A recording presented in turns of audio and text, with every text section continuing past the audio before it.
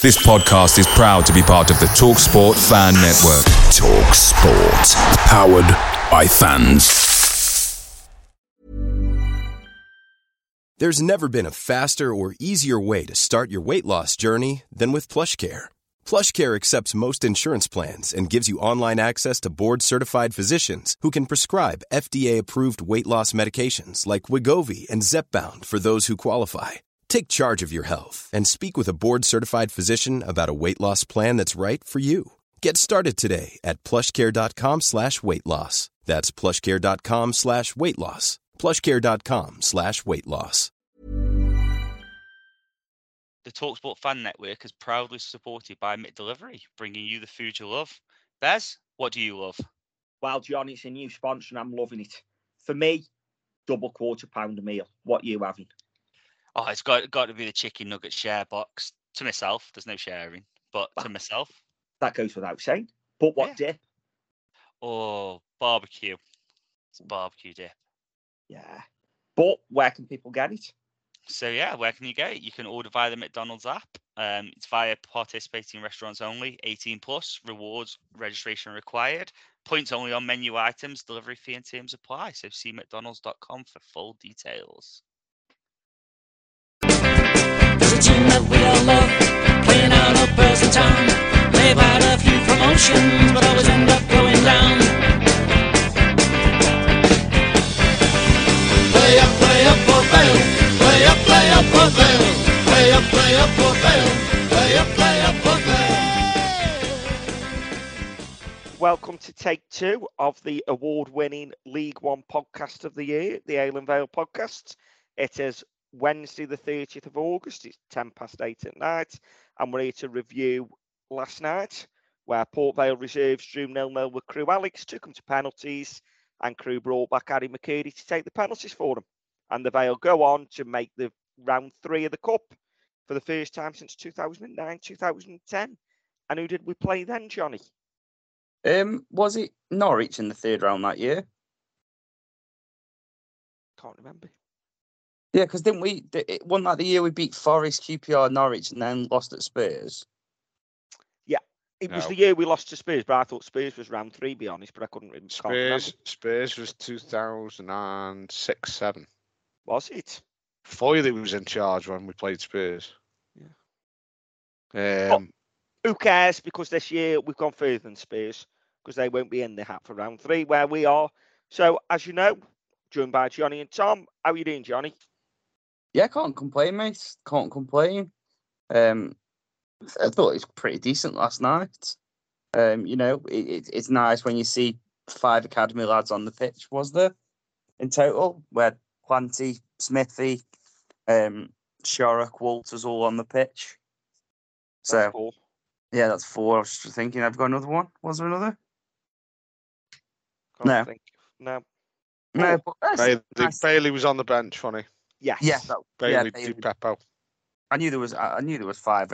I thought they all got on the pitch. But yeah, it was nice to see 5 academy lads get in. You know, it's always a good day for them. And let's be fair, the other lads who shone as well are youngsters for me. So it's it was good. Do you know one thing I did notice, and we're going to do ref watch straight away, is I know that the ref on Saturday forgot his cards, but I don't know if Stockbridge yesterday brought the ref's cards from Saturday as well, because he was giving him out like it was Christmas. Yeah, he was. I thought that myself. I thought, God, he's giving these out very easily tonight. I don't think he got a decision wrong in terms of what any fouls he gave. No, like nothing I can think of it really. But I thought he was a bit too card happy. Yeah, and if we're doing ref watch now, we'll get ref watch done. 7 out of 10. To be fair, I think as you say, I think all his decisions he got pretty much spot on. I can't think of anything that jumps out at me where I think, God, he got that decision was awful. But as you say, a little bit card happy. That's the only criticism I've got of him. I was in Lawn Street last night, and the Crewe manager, Lee Ball, seemed to moan at every single decision he gave. I don't know what his problem was, if I'm totally honest, but every decision he gave, he moaned. But yeah, I thought he had an okay game without being outstanding. there was times where he could have let the game flow a bit more for me. But Yeah. overall, he did okay. Certainly better than what we've seen in most draw games this season. Tom, anything to add on Ref Watch? Yeah, same as you boys, just a little bit card happy, wasn't he? I think he set his precedence when the problem is when you book one, then you have to book anything similar. I think that was the case with he booked one of theirs first, and then he did. He booked one of theirs. Was it the Ben Garrity one? I think, which to me was a bloody booking because he's caught him. But yeah, I think there was one or two bookings in the game where I think they've just been fouls. That's all they need to be. Yeah, there's no need for bookings, and I'll be honest, I was quite surprised that nobody picked up a second yellow. I was, and I will say again, because of the early bookings of the Crewe player, every time the ref gave them a foul, Leibal was asking the fourth official for a yellow card. Yeah, and I think I get why he was from their perspective. That's not a knock at him, by the way, if anyone thinks it is, because I'd want us to do the same if I felt that we'd been given a soft yellow. Yeah, of course, and I think obviously them being the away side at the time, sometimes you feel the need, you have to maybe try and get in the refs here a little bit, because obviously I don't care what you say, a lot of referees are swayed by the crowd. Yeah. So they haven't got that. Yeah, no. You know, they just had the small contingents in the bycars. You wouldn't have heard them from the pitch. So it's it's down to Leibal there to get in the fourth official's ear. So I don't mind that so much. And I will say and that Ref Watch is brought to you by repair-glasses.co.uk. If you need your glasses fixing, get onto them. Get onto the website, go see them and tell them Bessa sent you. But I will say, I don't know if it's a sign of how far we've come as a club or how far Crewe have dropped as a club, but I've never seen a team celebrate like that just for conceding a goal kick. I don't know if they were that chuffed that they got that far up the pitch or what, but I don't know what they were celebrating for, but they were celebrating like they scored a goal just for giving a goal kick to the opposition. It was quite funny, that was. Like, being in the Hamel last night, seeing it go out for a goal kick and then seeing that the away end erupt, I was just a bit confused by it.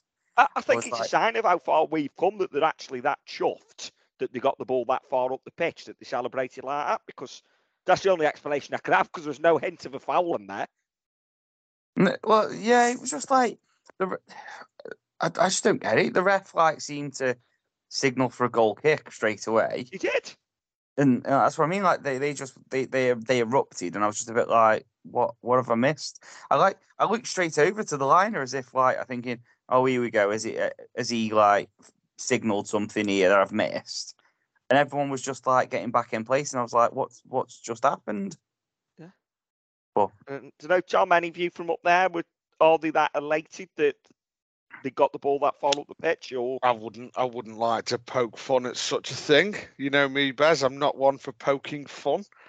But I mean, and the truth is, Tom, neither would I normally, but I heard the section of their podcast. And I thought it was completely and utterly disrespectful. Yeah, we can come on to that podcast, can't we? Because he's had a little chirp on Twitter as well, hasn't he, today? But no, they were disrespectful, and I did want to say something on that. To be fair, I did want. There's been a couple of people, Crewe fan wise, who are saying they've got us rattled. We're obsessed with them. We're not obsessed with you at all. The fact that we aren't the ones who consider it a derby, the reactions you've got from us are because you've poked at us, and you're getting a reaction. And I'll be honest, your fans went way too far on the opening day of the season with the certain song, and I think that poked. That didn't poke. That awoke a bit of a beast, and I hadn't don't seen want that till yesterday, and that was fucking atrocious. Yeah. And what I will say, I'm not going to give it any credit or anything, but the fact that Crewe Alex as a club haven't come out and condemned that and released a statement on it says more about their club than anything. And again, there's some good Crewe Alex fans out there. This isn't a blast at the entire fan base, but that says something about the running of the club and the ownership of the club. That's absolute scum. Yeah, it is. It is. And as with regards to the little podcasts, jibe about Bearson being a shithole and the ground's a shithole and it's not a very nice place to come. Crewe is no nicer, no worse than Bearson. It's pretty much the same. It has its good, it has its bad. Open your eyes. Your ground is miles behind Vale Park. You haven't got a big fuck off screen for a start. You've just got a big little square tally in the corner. No, but they've got a big fuck off stand that they never fill, and Well, don't let us fill it. But yeah, exactly. Moan about tickets. Yeah, you've been going all week that we haven't given you more tickets. I think the most I've ever seen Crewe bring in 28 years ago in the Vale is about 1,400, I think. And they put it down to, it's not a nice place to come. I aren't bothered. I don't want Vale Park to be a nice place to come for away fans because I want you to have a good day, but I don't want you to stand there on the terraces and not feel like a bit, shit, this is a bit horrible here, isn't it? That's what that's what it's about. You go to Galatasaray and do a fan review if you want a nice day out. And I'm not fucking comparing Vale to Galatasaray or anything like that before anybody jumps on that. But no, I think we got behind the lads last night a lot more than I was. I was a bit worried that it was going to go a little bit pear-shaped and there was going to be more chanting about them than there was about us. And I was quite happy that there wasn't. Because it just showed that realistically we don't actually give a shite about them. They aren't our local derby. Stoke are our local derby. Stoke always will be our local derby. It doesn't matter if we haven't played them for 21 years. They are our local derby. So keep your shit opinions of the club who are sitting in the league above you, going on to better things and while you're pissing down the league, and just carry on as you are. And as for the podcast being nominated, I think they said, didn't they? They were nominated. And I've just had a little look. I think they were nominated for 4 awards, but missed them all. That might be wrong, but yeah, 4 misses. But yeah, so, we, as far as I'm concerned now, everything that I'm going to say on last night's game is going to be about the Vale. Yeah, totally with you. The one thing I will say on the game about Crewe, they were much the better side first half and probably one of the best footballing sides that I've seen down the Vale for a while. Yeah, first half. They were, to be fair. They were. And I will say as well, because, if you listen to our preview of the Crewe game, we haven't bashed Crewe or anything. This is purely a retaliation of them. And as you say, Tom, they poked the bear and they wanted a reaction. So go for it. There's your reaction. And the weirdest thing I found from their podcast is they prefer be playing League 2 football than being League 1 because we're in League 1. Wow. I bet your directors think that when you've got, let's be honest, your home stands at a quarter full anyway, whatever league you're in. But when you've now got derelict away ends with nobody coming to the away ends, I bet your directors are really chuffed that, Vale aren't selling 2,100 tickets for you once a season, and instead you're getting 26 from Crawley coming up. But yeah, that's, as I say, not Crewe. You've got some good fans and they respected the 12-minute applause, what I saw very well. So thank you for that. Your podcast, you wanted poke. There's your retaliation. As far as I'm concerned, next week doesn't matter. We'll play it again maybe in 15 years in another cup. Johnny, anything else to say on them lot? To be fair, mate, I couldn't give a shit. Like, I said it from the start. I didn't class it as a derby. It was just another game in the League Cup for me. And it's going to stay that way. I think, like, they've said what they've wanted because they're trying to take the moral high ground and they're trying to force a rivalry that isn't there. We're going to go through the exact same thing in a couple of weeks. Let's be fair. We are. So I've already, like I said to you, I've already seen the email being sent round where they put the Staffordshire derby in. So we know that them lot closer to derby want a rivalry as well, but are you poking the bear here, Johnny? Yeah, I am poking the bear. But like, it's just another one I just couldn't give a shit about. Like, If he carries on and Steph's listening, it's the only thing he'll be poking for a while. Fucking hell. Horrible bastard. But no, I say, to me, I just don't care. No, and if any Crewe fans thinks that as a club we care and that Crosby cares, yeah, we want to win a game of football, but you don't make 7 changes in a derby. You don't make 7. The thing is, right, you don't make 7 changes, and you don't. 2 of them aren't kids either, like actual children. Yeah. Like one of them 3 months ago. Well, one of them a week and a bit ago got his GCSE results. Yeah. So, I mean, like you don't do that in a derby, do you? So no, you don't. But yeah, let's get on to the game because that's enough of our retaliation to him. Let's talk about the match where, Tom, as you rightly say, first half, Crewe looked a very good side. And to be fair, there was 2 players over the night for Crewe that I wouldn't mind at Vale. There was the left back who I thought was fantastic apart from that sitter he missed from 6 yards out. And then Tracy come on up front and he looked dangerous for me. He looked decent apart. Them 2 stood out. I would agree the left back first off, certainly.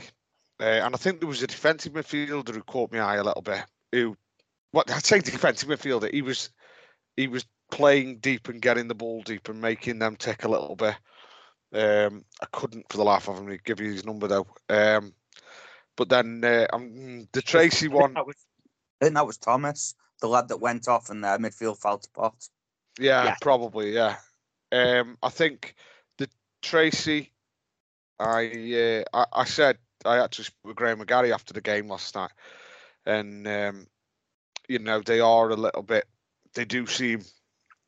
He was under the similar impression that he's very good at getting himself in the positions, and he's very strong and he's very quick, but then nothing comes of it. Yeah, I think that may well sum up their attacking play. It was a lot of the time they had the ball around the box, but they just kept passing it and passing it and passing it. Yeah, but as we said, first half, Crewe by far the better side. Second half, Vale by far the better side, especially once the changes come on. And if you want to view for how the game went statistically, possession-wise, Vale had 60% of the ball to Crewe's 40. Total shots, Vale had 50. Yeah, 60 to 40, yeah. Yeah, that's surprising. I saw these stats earlier, so maybe it didn't surprise me as much as it does you. Yeah. But I saw them in. Total shots then, Johnny, have you seen this stat yet? No, I'm not seeing any. That's why it surprised me. Vale had 15 shots to Crewe 6. On target, Vale had 3 to Crewe's 2. Corners 6 for Vale, 2 for Crewe. Clear cut chances 1 in the entire game, and that went to Crewe, and that's got to be the one that the left back missed from 6 yards out, where I thought it was easier to score. Oh, mate, he wasn't 6 yards out. He was on the goal line. I didn't know how he's done it. Yeah, and you were in the Amel. You had a better view than me. I was in the run, but yeah. Well, put it this way, and I'm gonna say the words. So, Bez, if you do want to close your ears, do it now. Crewe's first half expected goals was 0.93. That chance must have been most of that. Well, that's what I mean. I know that you're not a big fan of it, but that was a 0.77. So nearly 80% of the time, you've got a goal there. Yeah, no, it says it all. Block shots, Vale had 8 block shots to Crewe's 2. Tackles 1, 6 for Vale, 3 for Crewe. Aerial duels 1, 26 for Vale, 13 for Crewe. But the all-important stat, of course, it finished 0-0 after 90 minutes, went on to penalties, where Vale won 2-0 on penalties, with Vale only taking 3 and Crewe taking 4. Do you know what's mental? Go on. Do you know we had 70% possession in the second half? That doesn't surprise me, you know. Yeah, and I think they had that much of the. I think they probably had 60% of the possession first half. Yeah, no, they had 49% first half. We had 51. Oh well, that's surprising. I'm not buying that. That does surprise me. I thought they had far more of the ball first half than we did. I did. No, I did, if I'm totally honest. First fucking 10 minutes, we couldn't get out as half. No, we couldn't. We couldn't. And let's get on to them then. So we've done Ref Watch. Johnny, before the game, you messaged me with your thoughts on the lineup. And as we've already said, 7 changes. There was only the goalie and the back 3 that stayed. And you said, just find it. Wow, that's a bold 11. Confidence in youth or protecting for Oxford, time will tell. Time did tell. Yeah, I think it's a mixture of both, really. Yeah, I do. But yeah, do you know what? Like, for me, Crosby gets an 8 out of 10 because I think he's done pretty much what he planned in terms of he's gone, right, okay, we'll give the majority 60 minutes and then we'll give half an hour to Blast and Massey Willow. Chizzy got 10 minutes, didn't he? And Planty got 20 odd. So I think he did the right thing, protecting Arblaster and Wilson, definitely. But yeah, at the end of it, we're in round 3, aren't we? So it's positive. Would I like us to make 7 changes next time? No. But I said in the group earlier, and I know that there was a bit of conversation around it, the league is the importance for me. Like, I'm not really. The cup's lovely for the fact that obviously adds a bit of coffers. We're probably not going to see this money till January, realistically now, because we don't know who we're going to get in the third round and what the money's going to come from it. But however, playing, let's say tonight we go and draw Liverpool, and we know we're going to make 100 grand from it. Does that give the board the authority to then go, do you know what? We know 100 grand's coming next month. Here's a little bit extra go spend before Friday on perhaps that player that we're chasing that's just at the moment slightly out of reach. And you can go, do you know what? He's in reach now. I think it does. I think it definitely does. But I also think that you're giving yourself 24 hours to create to find a target, aren't you? That's why I went for a player we're in talks with, but at the moment maybe it's just slightly. Because yeah, I agree with you. And let's be honest, the flip side is we could get Middlesbrough away, where their fans aren't going to turn up. It's a long way for our fans. There's about 5,000 there. We don't win and we don't make a pittance from it. It all depends on the draw tonight, doesn't it? And that's no disrespect to Middlesbrough, by the way. It's just, let's be honest, Middlesbrough fans aren't going to be excited that Port Vale are coming. No, and that's the big thing, isn't it? It does all come down to money at the end of it with a cup competition, especially for a team like us. Like, there was some good debate actually last night on TalkSport on why Spurs, for example, made so many changes when they're not in Europe and realistically they've only got the chance of winning 2 trophies. We aren't in that bracket of having a chance of winning the League Cup. We're looking at the League Cup as how much money can we get from this? Realistically, Vale are looking at it and going, we want Man United, Arsenal, Man City away, where we know it's going to be a fuller house. We know the ticket prices are going to be able to be larger, and you get 50% of that plus your TV rights.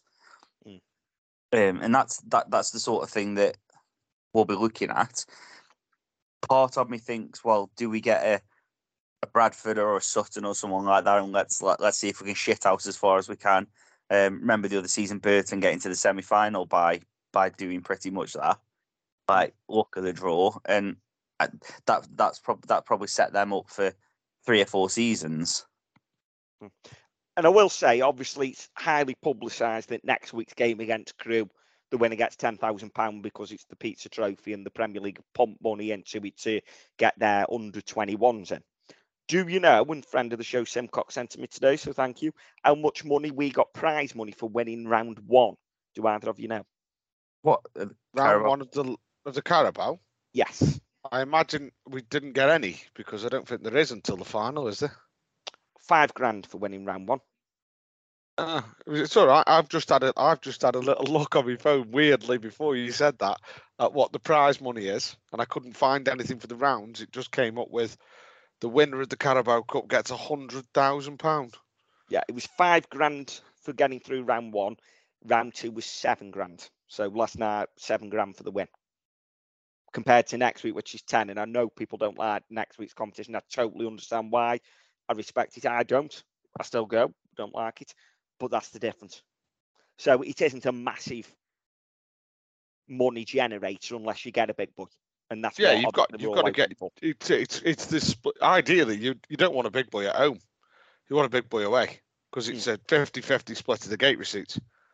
Is it, or is it 40-40-20? Because the FA Oh, Cup's wow, 40-40-20. Well, I assume once I think all it's the similar. costs.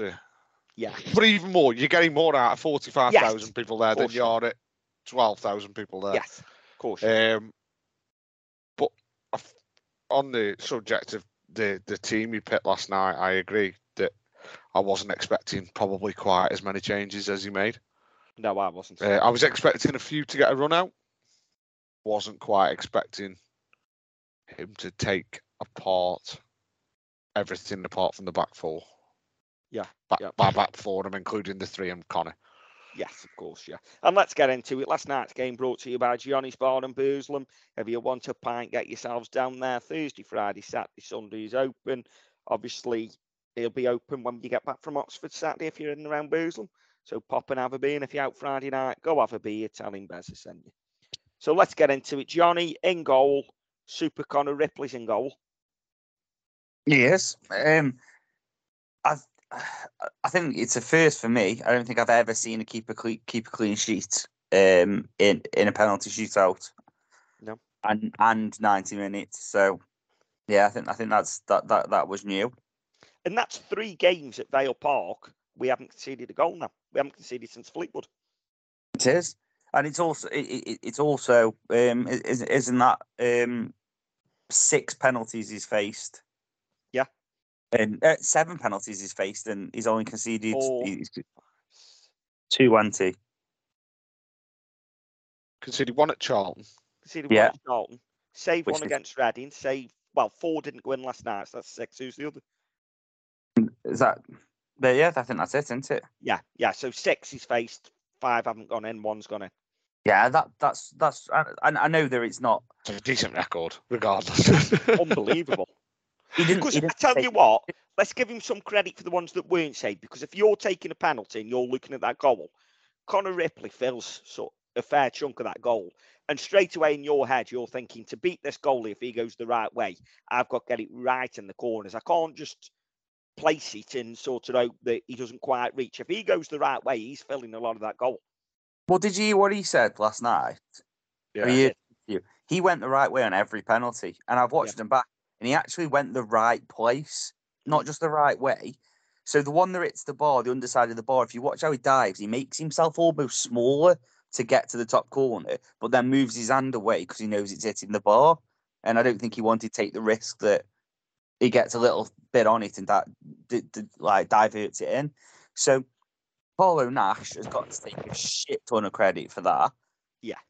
But Connor Ripley, I think he sold himself a bit short for it. And I know why. He seems quite a modest bloke.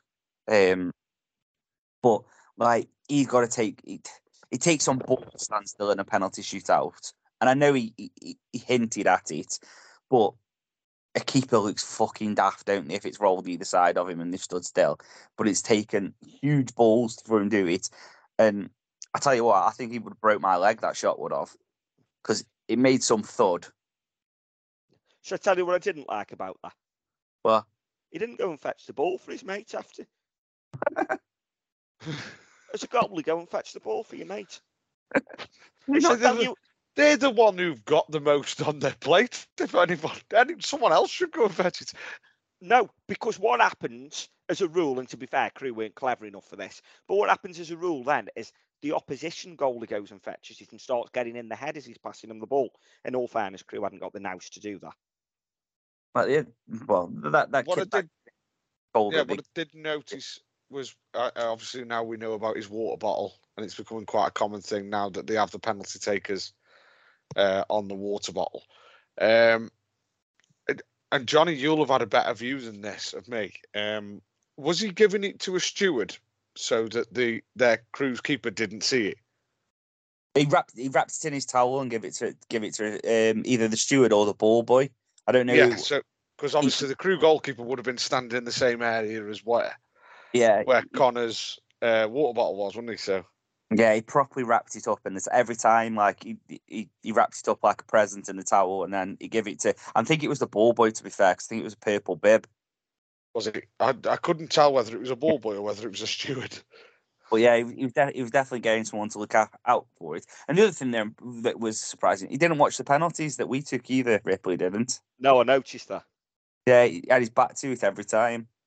Yeah. So did know. Crosby. Well, yeah. Yeah. Well, he said that, didn't he? He said he just sat in the. It just sat in the dugout, yeah. Yeah. But yeah, we're getting good at these penalties, aren't we? we are, yeah. Yeah. But we digress a little. We have digressed a little. Super Conor Ripley. Ripley for me, 8 out of 10, because he's made himself massive. He's gone the right way. He's made a good save in the penalty shootout. He's commanded his area really well in the game. I didn't like at one stage he was playing left centre off at the halfway line. That's not because I don't like that sort of thing. That's just because I'm not used to Vale doing that sort of thing.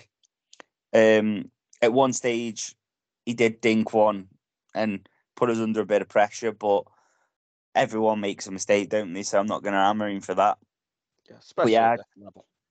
Yeah, I just think I don't know if it's because the keepers that we've had recently haven't been the finished article. Do you know what I mean? We've had 4 to 5, maybe even 6 our last 6 keepers have all been all right, and that's probably where you draw the line, isn't it? They're all right, and we're probably looking at what Scott Brown is the last time you look at a keeper and think he's a good goalkeeper.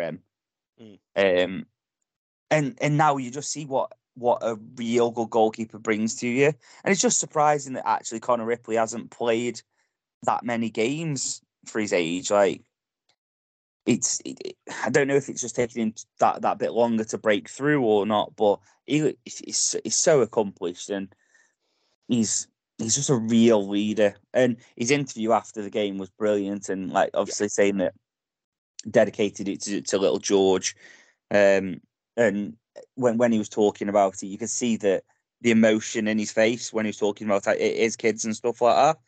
And there was just loads of stuff about Ripley that really impressed me. And another massive thing I took from his interview was anybody doubting that Spanish trip, go and listen to what Ripley says, because that Spanish trip has brought that squad so close together. And people go, oh, it's a narrative that the club are feeding, whatever, if you really hate it. But he talks about that and talks about what Crosby got him to do to become this unit and stuff. And I think that's paying off now. I do. I really think that this team looks like a team of friends. And if you're friends with someone, you always feel like they're gonna run through a brick wall for you. You look at Popey and Yates in the same team, sort of thing, with Lyons, Dodds, and them lot. That they all ran through a brick wall for each other. And you look at Ripley's at the end when Luke Villa comes and jumps on him and stuff like that, and you look at the pockets when we were celebrating the players and stuff. And I just think that like the team spirit is banging at the minute, and what we've got to be really careful of is one defeat can rock that, or can just go, it's a defeat, move on, sort of thing. And last night could have been that rock, but progressing and stuff. I'm just really, really impressed by the whole setup, and I think a lot of it's down to players like Conor Ripley. Yeah, and there will be defeats during the season. And Tom, Conor Ripley, and I have seen someone put on Twitter tonight, and I can't remember who it was, so sorry, whoever it was, but they said, have you ever seen a player connect with the fan base so quickly as he has? Probably not, especially not maybe someone defensively, goalkeeper-wise. Yeah. Maybe Keane Harris on his main spell. Sometimes you get a connection because of obviously, goals. Goals are what fans love to see. But also on the other hand, so are bloody good saves. Yeah. And I think he wasn't all that busy in the game, I don't think, last night. He had, but what he had to do, he touched the ball more than anybody first half, I think. Which I didn't mind that because it was giving us an option. We weren't tied down to we've got to go this way, that way. But his distribution a little bit off last night, maybe snatching a few. But you know, I'm picking slight holes in an otherwise brilliant performance because he's won us the shootout. Yeah. And yeah, I agree with what Johnny said earlier about the confidence it must bring to the three centre halves as well to know that he's behind them and if he shouts for it, he's coming and he's getting it. Yeah. No, He did it. He did at one stage in the second half as well. He came and their lad just bounced off him and just lay on the floor for a minute. I don't know if he knew what hit him. Yeah, well, I wouldn't like him. Imagine it fucking hurts if he hits you. Yeah, I can imagine so. And on the reason he hasn't played so many games, I was having a chat today with a bloke at work who's a Middlesbrough season ticket holder, and obviously Conor Ripley come through the ranks there and was number 2 there for a few years. And he says they absolutely loved him and thought he was a fantastic goalkeeper. At the time he was there, number 2 behind the likes of Mark Squarts and people like that. But they loved him, and the reason he went was to get first team football eventually because they just had that many good goalies up there. But they absolutely love him up there. So moving on. Go on. And he's 30, isn't he? He's 30, yeah. He's great. Still decent age for a goalkeeper, isn't it? Oh, yeah. To be honest, 30 for a goalie, you're about hitting your peak around now, aren't you, the next 2-3 years? I'd say so. Brilliant. Get him signed up for a longer contract, Flickers and Carroll. Tom, right side of the back three. We're staying up in the northeast. It's Lewis Cass. I think he's getting better with more and more game time. Pretty tidy. We look like we've actually got a bit more of a plan when the back three are on the ball at the minute. I know. Obviously, last season was a frustration, and obviously it was at Barnsley. We looked a little bit lost a couple of times at Reading, but we look like we've got a bit more of when they've got the ball. This is what we're going to do. We're going to move them about across the, and I think it puts Cassie a little bit more at ease. Defensively, thought he was decent of what I remember. I can't remember. Oh, Barth. I mean, he probably got whether it was his. I can't remember whether it was his fault or not. The first half, his yellow card when I think. Yeah, first half, second half. Second half, yeah. was because it was a great towards yellow card. Fans. Yeah, it was a great yellow card. But I was right behind the ball that whoever played it to their lad, and it was moving all over the place. The ball was, and I think their lad just nicked it off Cassie's toe, and then he had to bring him down. But great yellow card to take. I think we took a couple of great yellow cards last night, and that was certainly one of them. Yeah. Yeah, I would. I think a 6 is fair for Cassie last night. Johnny? Yeah, I think for me, 6 for Cass. I think defensively he looked better last night. He came across and took everything out when in the first half when Smithy moved across because they got down Shorrock's side a little too easy. And then in the second half, he poked a toe out when a ball was fired across and cleared it away. So I think defensively he was better. I just feel offensively he's not great, and that's kind of like when we were playing 3 at the back and we're on the front foot in the second half. Sometimes it was really slowed down on that right hand side. But yeah, that's the only if first and foremost he's a defender, so he's done that job, hasn't he? So he can improve the other side of it. Yeah. So yeah, I'm pretty happy with that. So 6 for Cass. Let's see how he builds from here on in. Yeah, he's going to have tougher tests, and one of them will probably be Saturday against the league leaders. Yeah. In the middle of the back three, Johnny, Captain Smudge. Yeah, 7 from Smithy. I thought it was a real. Again, I had my doubts with Smithy being captain, and we spoke about it on here. It's not a secret that I thought that sometimes his game was affected by it, but he's grown into that captaincy really well, I feel, and he's just forever leading by example. Oh, he was offside, he was, He was, yeah. but no VAR, it's sound. And for those that haven't got a clue what Johnny's talking about, he's talking about something gone, oh, he's offside. Doncaster have gone one up against Everton and the header was offside, but there's no VAR, so Doncaster are winning. Yeah, so that when the Everton turn this round, last chance of going there before it closes down. But but back to Smithy. Sorry,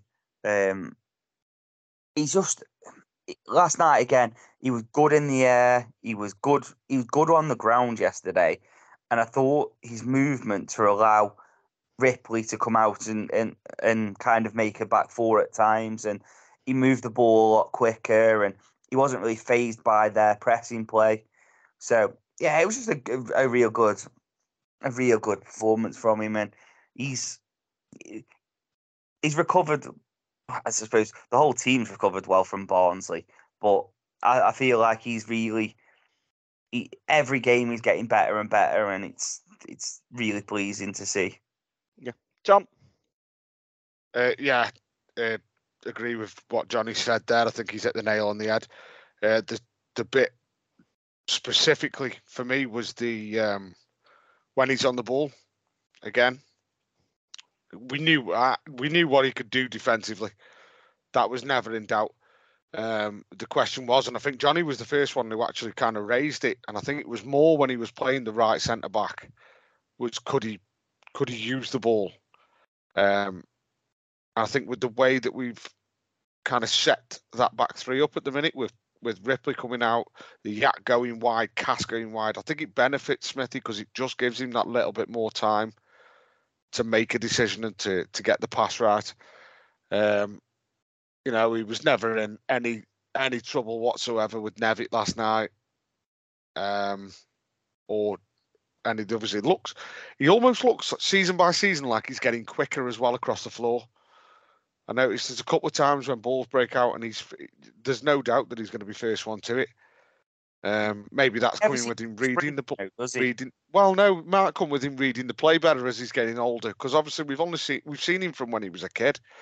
So if anything, it's the reading of the game maybe improving, which you'd expect it to. But yeah, no, solid again from Smith last night. Yeah, quality. And moving on, Tom. Apparently, this man's been seen in the pub today drinking Moretti and eating spaghetti. The Yak. Great song, by the way. Could hear it from where I was sat, and I like when a song seems to catch and it gets sung for 15-20 minutes solid, and by the end of it, everyone's involved in it, everyone's enjoying it. Probably another new signing. I get the impression I feel like I might say this a couple of times tonight. Another new signing who's captured fans' hearts straight away, because he's very much what we, as an area, I think, like in a footballer. He'll stick his head in where it hurts. He's not afraid of a tackle.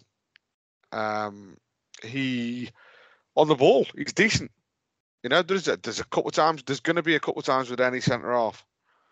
They're not there to be, ball players as such. But yeah, really, really happy with him. Solid again last night. There was one occasion I think he got spun, which led to the Lewis Cass booking. But other than that, pretty solid. And I think there was possibly later on in the second half, the ball broke out from one of our corners and their lad went to chase it and Yak was chasing it. I think if Yak didn't make it, their lad was either one-on-one with Smithy or through on goal. And Christ knows how many other centre-halves had just put it in the stand. But instead he just ran onto it and just, passed it calmly back out wide to either Divine or Arblaster. Yes, he did. I remember it now. And it was just that. That's what comes with better quality of players. There isn't the panic stations. Yeah. And it meant we built again and attacked again then, rather than everyone having to regroup back in whilst they take a throw in and waste another 30, 40 seconds on that. Yeah. But yeah, no, really happy with him because of the lack of stuff they had to deal with. I think last night I'm going to go with 6 again. Fair enough, Johnny. And again, another goal ruled out for him. Yeah, another goal ruled out for him. Yeah, I'm with Tom in terms of the 6. I think good defensive performance, but there wasn't a lot. Like there wasn't a lot on his plate, sort of thing either. I don't think they tested. He probably had the harder job than Cass, because Shorrock was a little out of position early doors, and Crewe did look at that and go, okay, Ryan Cooney's there. That's a very experienced player at League One and League Two level. So he looked to try and bully Shorrock. So Yak had a lot to do in that terms, but I don't think he was ever overwhelmed by it either, which shows that, like Tom said, that we're improving, we're signing experience, and we're looking a lot surer at the back, which is always nice. He does need to learn how to either stay on side or like keep his mates from robbing him though, because he could be our top goal scorer by now. I think the one last night, the ref blew early. It was a push. It was a pull and a push. I've watched it back today. He's pulled the centre off across his body and then kind of thrown him slightly to the floor. Right, it was the Yak who committed the foul, was it? Yeah, it was Yak. You couldn't see because it was. Because I thought it was side. Josh Thomas at first, because I think Josh Thomas ended up on the floor as well. But no, you can, if you watch it back, I think it's on the YouTube highlights. You can see it back. Right. And he just a little bit keen, and the lad just cuts across him last minute, and he pulls him over. Yeah. But then by the time the ball comes in, and you were to look at the Yak, he's all on his own. So it's almost from that. Then you look and you think, well, what the bloody hell's wrong with that? Yeah. But like I say, the ref saw it because he blew early, and there was no complaints from the Vale players. So I didn't think for a minute it wasn't a foul. I just couldn't see it because it was the other side of the box from Lawn Street. He's putting them away well, so sooner or later that goal's coming. And moving on, go on, Johnny. Just before we move on, that's something that is a bugbear of mine at the minute. The complaints from the Vale players. Like last night, there was a couple of times when just scream for stuff. We just don't seem to do it, and that kind of thingy that happened on Saturday with the Chislett penalty. If you remember the one that wasn't given, we just didn't ask for it. And I think we've just got to be a bit more street smart at sometimes. Because obviously, I don't think the refs are going to buy it every time. But if no one's asking, it makes a ref's decision really easy, doesn't it? Yeah, it does, because the ref will think, you can tell by players' reaction it wasn't. So I think there's a bit still a bit maybe shit the knickers around what they can and can't ask the referee at the minute, what you're going to get booked for and what you're not going to get booked for. Yeah, I think there is a bit of that as well. So moving on, Johnny, on the right of the midfield / right wing, but whatever you want to call it, Tom Sang. Yeah. Now, interestingly, the app that I use for my stats as Tom Sang as man of the match. Well, yeah, which I was quite surprised by, because I didn't think he was poor, but again, he just didn't look sure of himself, and his set play delivery was woeful. Like, I thought each one of them was a bit floaty, and a bit, especially the outswingers was a bit floaty and a bit meh for me. I don't know if we've been a bit spoiled by the fact that Chislett's delivery has been so good recently, and Connor Grant's and Ojo as well. But yeah, it was just, he got megged early doors in the first half, which I thought was going to set the tone for his game. But defensively, he was sound. Offensively, he was doing the right things and getting in the right places. Just similarly to Barnsley, where he just wasn't really making the right decision or not quick enough. But that said, he did look better when Wilson came on and come across it to his side and kind of gave him that little triangles to play. So I think the midfielder in him then came out and he was able to play the quick triangles and and whatnot, and that may be more of his game. So 6 for Sang, thought he was all right. It's not a long-term plan for me even being there, but it's also not the end of the world. Yeah, I'm with you. And I do think there was 2 Tom Sang performances last night. I think you got the wing-back performance, which I'd say was all right. There was times in the second half where we got the players under him playing more first-team football, and he was appearing in the middle more than out wide, and he looked a completely different player. Then his touch looked good, as you say, good triangles, and I want to see him in midfield. I really want to see him in centre midfield. Tom? Yeah, like I thought you were going to steal me thunder a little bit. Then that was it. It was a performance of 2 halves, wasn't it? Really, from Sangi. I felt for him a little bit the first half because I felt like he was our main out ball, and I don't know how comfortable he was with that because it meant an awful lot of certain people having to either gamble or break lines or 30, 40-yard dashes. And it was all on Sangi winning a header, or Ripley had to get his kick bang on to get it there. And I think also when he gets penned in, he doesn't look like a right wing back who enjoys defending all the time as right wing back. He looks like someone who wants to get on the ball, and that obviously showed the second half when we got the better players on, and we seemed to change the shape slightly. So that seemed to help him. He wasn't so isolated. The amount of times, I'd say 9 or 10 of the players were across the railway side of the pitch, and we were trying to play through Sang, and it just didn't work. But we changed it. So that's nice. But then second half, he came into it a little bit more. He could have had an assist if it was, the Yaks hadn't been ruled out. I thought he delivered some decent balls, if I'm honest. We're not the biggest side still going forward. So I don't envisage us scoring a lot of headed goals from corners. I think we're probably putting pressure on Smithy or the Yak to get on them. And then other than that, we don't really have many more over 6 foot. So delivery-wise, from a corner or wide, it can look a little bit shit statistically for you, if that's the case, can't it? But no, and, the penalty misses happen. It's one of them. I can see what he's trying.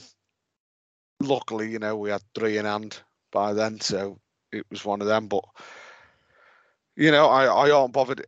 He is technically a good footballer, so I'm not bothered if he steps up again for a penalty, or he's going to get plenty more game time for us. We know he's a decent player. We just need to find what role and position is best for him. Yeah, I'm with you. To be fair, Tom, I think that end sentence is going to be said about another player as well that we'll talk about soon. But I think you're spot on. The penalties, Crosby said that they've been doing them for the last week or so. So I'd say he's probably been burying them, and that's why he's in there. And it's obviously a different penalty when you get there, but maybe the pressure was off because he knew it didn't matter, and that's why he's fucked it. And so, because sometimes that's worse than being really under pressure, because you just relax a little bit and then it is what it is, isn't it? It didn't cost us, but yeah, I'm not worried about it either. No, I'm not at all. Especially as you say, when you're 2-0 up and the other side can't score penalties for love nor money. Moving on, Tom, I'll go across the midfield. The order Sky's got him on. So you got first Pop making his first start for the Vale, young Rhys Walters. I was impressed. He was tidy, energetic.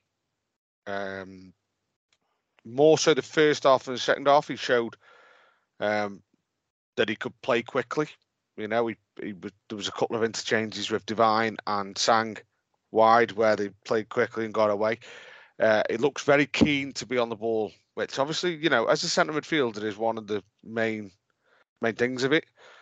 His short game was very tidy. There was a couple of wayward long passes, so maybe, that's a bit of something for him to work on. But again, 16 years old, he's got plenty of time. He was actually in the Rob Williams suite after the game because that's where they did the Man of the Match award. And I didn't realise he's quite a big lad. He's 6 foot and quite well built for his age, which will stand him in good stead. Coming into a midfield position.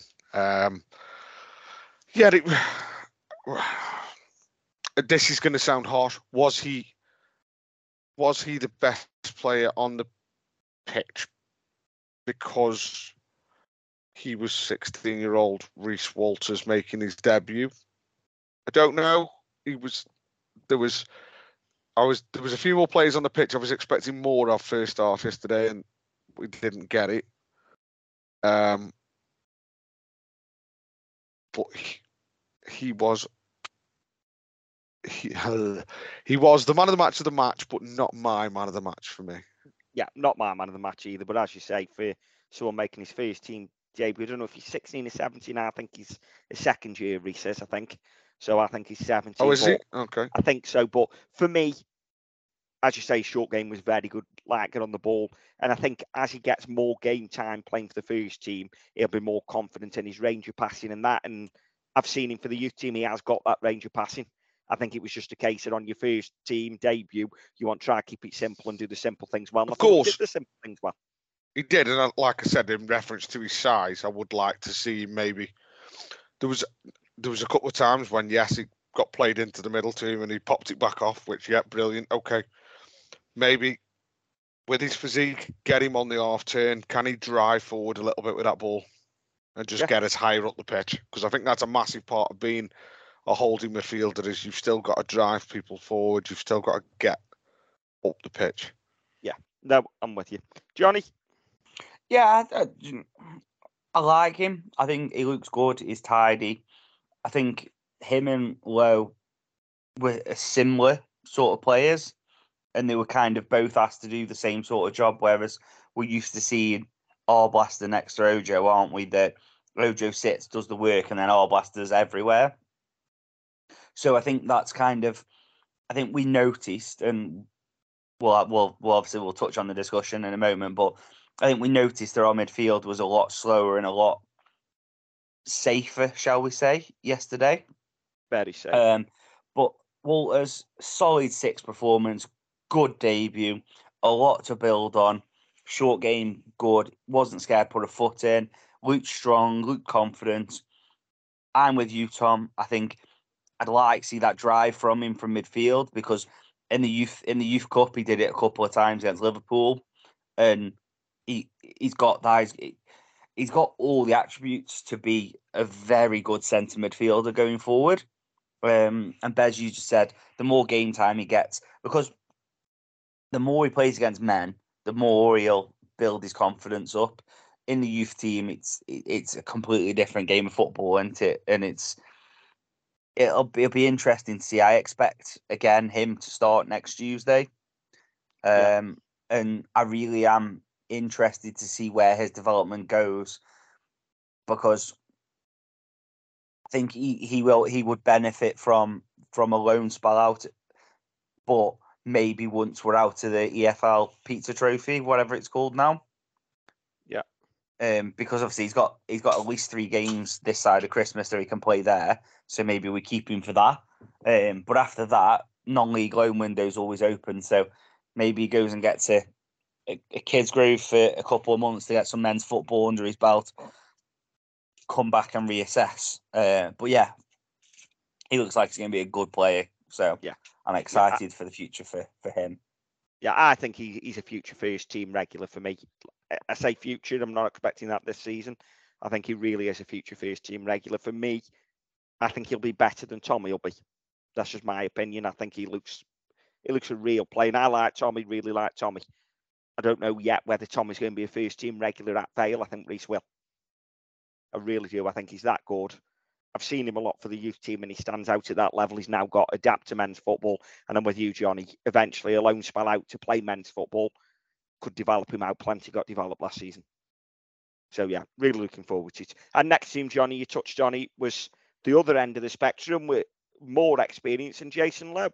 And by the other end, I don't mean he's ready to retire because he's only 31. I just mean the experience to go with the youth. Yeah. No, I thought Jason Lowe had a good game yesterday. I thought he was the one that was told to sit and get the ball, give it to the footballers, let the footballers play football. I think that's kind of how our midfield set up. If you watch how we play, like say, we kind of play Ojo and Arblaster, and then the two attacking midfielders.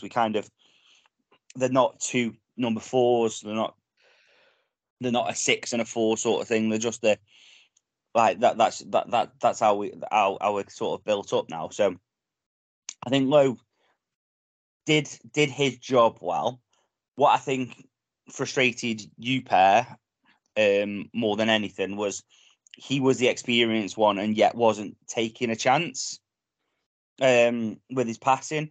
And part of me sits there and says, well, remember when we spoke to Dodsey and Dodsey spoke about playing right wing and not coming back sort of thing and stuff like that. Was that a directive from Crosby? Was Luke, keep it simple, or was it him not having it in his locker? Which I don't think it's the latter, because second half he looked better for me as well. But yeah, it was just a decent holding midfielder's performance. It was 6, wasn't anything more, wasn't anything less. But yeah, I don't think he was as bad as you two were making out in the chat at half time. Right. Let's see. Tom, did you give him a mark, Johnny? Yeah, 6. 6, yeah. Frustrating for me. Very, very, very, very frustrating. He's got the experience to be better than that. That was way, way, way, way, way too simple. When you're playing in a midfield 2 like that, he played way too simple to be the experienced one last night. I understand the comment from Johnny of the get the ball and let the footballers play, but he wasn't giving the ball to the footballers. He was giving the ball to the 3 centre-halves and the goalkeeper all night. The footballers were in front of him and he didn't make one forward pass. I think the frustrating one for me was when it broke to him in the middle and he went left and there was nothing on at all left and he ended up passing it, I think, back to Yak, who went back to Ripley. But then it instantly went back out to the right again. And that was purely from his decision making, because he had all the time in the world to just slide a ball down the right hand side and we were away.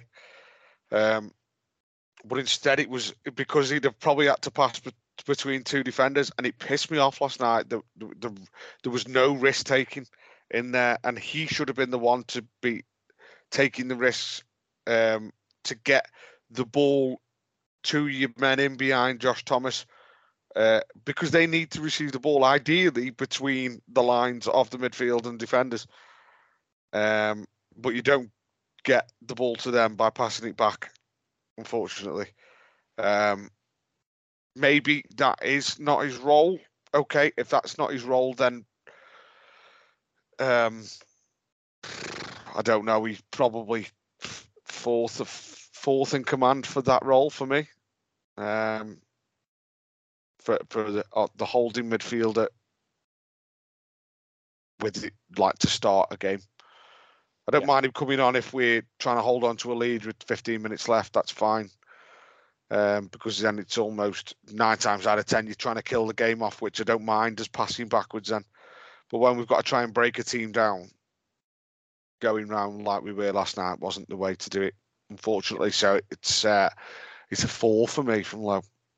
I'm with you, Tom, to be fair. I thought everything he did was, nice and tidy, but it was sideways and back, which I'm not one of these, like some people at Vale, where if they pass backwards, it's forward, when there's nothing on. But what really frustrates me is when there is a simple forward ball on and you just don't take it. There was one, and I know the one you're on about, Tom, Josh Thomas had sort of got the defender behind him and was turned side on. So if he rolls it down the line, Josh Thomas is gone. And yet he's out wide. Josh Thomas has got work to do, but you're playing the forward ball and again was going forward. And Lowe was looking at him, so I'm not having that he didn't see the pass. But he decided to put his foot on it, turn back and knock it backwards. And there was a couple of times, there was once where, and I think Devine actually, his performance looked a lot worse than it was first half, because there was times where Divine's in front of me and I was watching him at times to look how good he is, and his movement was unbelievable. He dropped the shoulder one way, go the other, and to create the space. And Lowe was on the ball, and all he got to do was put it into that space, and Divine was gone. And instead of putting it in the space, he turned and went backwards. I want more risk taken. I'm with you, Tom. If we're 1-0 up 20 minutes ago, or we're drawing 20 minutes ago and he's coming on to hold the game, fine. He's going to struggle to be that holding midfielder from the start, because unless he gets more confident, maybe it was his first start in a Vale shirt, and maybe as he gets more confident, he'll take them risks. But to me, it looked like a centre-half playing holding midfielder. I think saying the things you're saying is madness when you look at who he's starting next to. You put Arblaster next to him, and he's passing 5 yards to Arblaster. You won't be moaning about it. No, but that's my point. He wasn't. He was playing with Reece Waters, who was arguably taking a lot more risks than he was. But he was the one who needed to go and get that last night and help Reece along. He's got 15 years on him. He has, but if his job is to hold, then but you can hold. This is what I'm saying. You can hold and still pass forward. Well, yeah, but my negativity isn't with his positional. My negativity is with his ball play. That is where my negativity is with that. Positionally, he looked second to none. Absolutely fine. That's why I've said he's fine coming. But again, I don't see him starting. I think there's better. I don't think he was brought in to start, though, was he either? No, but I didn't think he was brought in as a centre midfielder, if I was honest. No, I didn't. I thought he was brought in this. But it's clear. I mean, it's quite clear that Crosby. That's where Crosby does see him, because that's where That's where he's come on and started in the game. He's also played 300 career games in centre midfield as well, so it can't be that bad. At 31, is that a lot? Well, outer his 500 is 400 and some appearances. I'd say, yeah, 3/4 of his appearances have been centre mid. The rest have been dotted around. And as I say, maybe as he gets used to the pitch, the players round him, he'll have a little bit more confidence play a forward pass. I mean, frustration. Or maybe he's a defensive midfielder and that's his job. But it's not. It's just his job. His job as a midfielder is to pass the ball. Pass the ball forward. Yeah. I'm not saying centre half. I agree. The ball forward, and you can't tell me that he didn't pass the ball forward once. It's just that you don't remember it. You don't remember all. This is what everyone moaned about with Joyce when he first. Oh, he passes it sideways. Tom, you hated Danny Sonner for this reason, but yeah, because he was shit. But he wasn't though. He was awful. I like Sonner. I'm not. Danny Sonner did it because he made him look good. And that was the thing that made Danny Sonner feel good, was if he looked good. And it's in that situation, Luke Joyce was playing balls forward. He was switching balls to full-backs and whatnot. Yes, all right, there was a couple of occasions last night where he got us out nicely.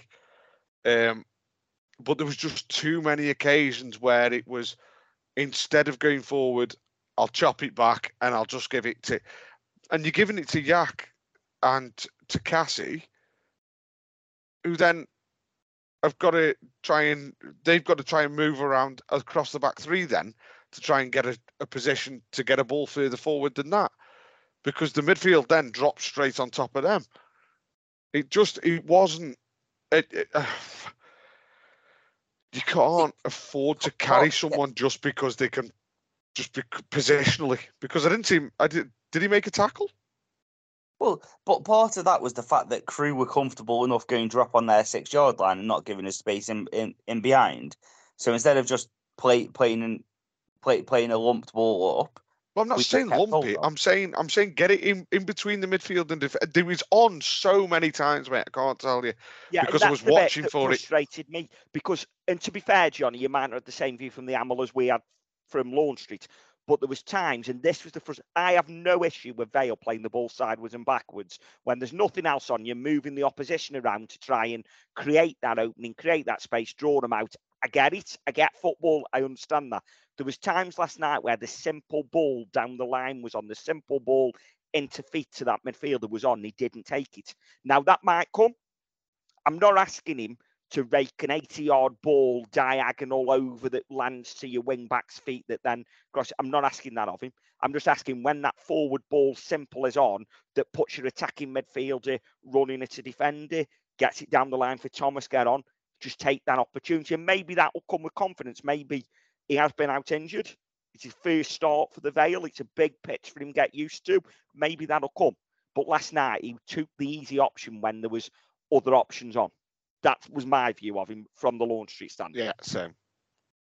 And this isn't me digging him out at all. No, well, mate, because it isn't. I'm not gonna sit there and say, "Oh, don't bring him on against Oxford weekend." No, that's not. I'm just saying. Last night for me, he was too negative. Yeah, and that's all I'm saying. Take that risky pass now and again when it's on. I'm not saying take that risky pass. It doesn't even need to be that risky. I'm not asking it to be that risky. Just play between two players who are 15 yards wide of each other. Yeah, have the confidence to take that pass, and that's all we're saying. And I'm with you, Tom, on that. Obviously, Johnny, you on, that's fine. People listening, some will agree with me and Tom, some will agree with Johnny, and that's fine. Moving on then, left of the midfield, again making his start, this lad is 16, Jack Sherlock, Tom. Bit of a strange one again, night for Jack, I think. I think they probably targeted him. Yeah. And he struggled a little bit, particularly first half. I don't think it helped. I think was it the first challenge he went in, and he tried to just lift it over the lad's leg, and he read him, and it just ended up, nearly getting them back on the attack. But there was a couple of times, I think a couple of times he slipped within 10 or 15 minutes. But the one thing that surprised me, which I didn't know about him before, was the pace in which he got his recovery run and he got back in was tremendous. So, again, how nervous is he? This is his couple of times that he hasn't played for Vale in front of a crowd that size. No. It's a big game for him. And I just, I don't want to be too harsh. I'd say a 5 for Jack. Yeah, and as Johnny said earlier, he's a lad that got his GCSE results last week, making his first team debut in front of nearly 7,000, Johnny. Yeah, I honestly can't imagine that. Can't imagine the feelings that he's going through at that point. Walking out in front of 7,000 people, it must feel special, and also one of the most nervous things you'll probably do. Like your professional debut, like how many probably over the years have come in last 3 or 4 games of the season where they mean nothing. Like I saw he came on against Plymouth, was it last game of the season for 5 minutes or so. Yeah, but but making your first start, that's the time of the season it usually comes where there's nothing riding on it. If you cock up, it doesn't matter. But last night was a little different. Like it was early in the season, if it cocks up, it's costing something, and whilst it might only be money and a bit of fan banter sort of thing, it's a brave decision by Crosby, and the lad struggled last night because he was targeted. He looked young at times, he looked naive, and then at other times he was picking the ball up, he was running at people, and he was brave with it. And it was like, do you know what? There's a real good player in there. We're just going to have to really nurture this one, because he's a young 16-year-old as for a start. He's playing in a position where we at Vale use our wing backs more than other clubs who use wing backs. So he's got to be a more of an outlet for us. And you see the difference 2 years makes between him and Planty. Because I'm not saying Planty's the finished article, but like you can see what Planty does at wing back compared to what Shorrock did last night at wing back, and that's more Shorrock's natural position. Yeah. So I think it was a 5 for him. I think he was caught out a couple of times, but in the first half he made an absolute wonderful recovery run and put in a great tackle, which was a goal kick all day long, but the lining of a corner for. Yes, was a goal kick Uh, all day long. He did get a tackle in then, didn't he? That was the recovery run I think I was thinking about. Yeah, I couldn't yeah. remember whether he got a tackle in or not. Yeah, he put a great sliding challenge in, knocked it against their lad, and he just it's another proud day for us for our youth system to see both of them starting and both of them do all right. I think that's the big thing. Like we all want the young lad come on, start the game, don't we, Tom, and set the world on fire. But yesterday, it's a good starting position for him, isn't it? Yeah, I think there's. I always think with young lads, there's certain positions where it's easier or more difficult to set it alight, as it were. Yeah. Left wing back is arguably one of the harder ones because you've got defensive duties that you can't be getting wrong. You've got men to mark that if they get the run on you can make you look stupid.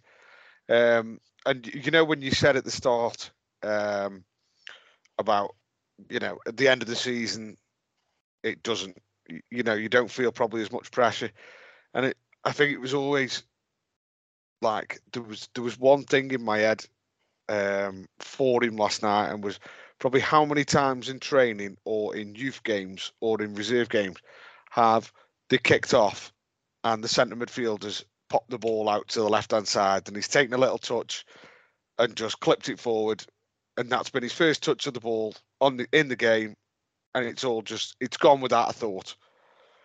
Now I imagine that ball was played to him last night, and there's a devil in his head going, it's going to go under your foot, it's going to go over your foot, it's going to bounce off your foot. You're going to, and it's horrible. So well done to him for being, for getting to that stage at 16. But work to do, and we can move on with that. Yeah, and he'll have learned a hell of a lot from last night playing men's football, cup game, competitive, and obviously someone put on Twitter, I don't know how true it was, but they seemed convinced that Man United were there watching last night. That's a lot of pressure to put on a young lad as well as making your first team debut. If they were, I don't know if they were or not. Never saw anyone in Man United. Well, that tweet went out at 2:10, so exactly, and then he did start, so it makes you think there was something to it. Yeah, and that's it. But do you know what? Like, I'd much prefer us see Shorrock starting than sign a 35-year-old that's just going to fill in every now and again, whatever, to kind of do them things. And it shows the confidence that we've got in them at the minute. And there's a lot of growth, but when they're one of your own, it always feels a little bit better. Oh yeah, and I love it when they're one of your own. And he is, and he's definitely got a big future ahead of him from what we saw. And then moving on, Johnny behind the front two last night on the right, making his Vale debut. Divine. Yeah, I thought it was a decent performance by Alfie Devine yesterday. I thought solid 6, showed for the ball a lot, like grew into the game a hell of a lot more when he went deeper. I thought, and this is what when Tom was saying earlier about maybe not their position sort of thing. I don't know if Devine is that behind the front man sort of thing, because I think he looked better when he was getting on the ball deeper and having that bit of room to run and play. Maybe that's confidence. Maybe that's first taste of adult men's football. Who knows? But there was glimpses there of why Tottenham fans really highly rate him. I just think it's going to take a lot for him to break into our midfield currently. That'll be interesting because we'll see. Tom, did you give him a? Oh yes, you did. Tom.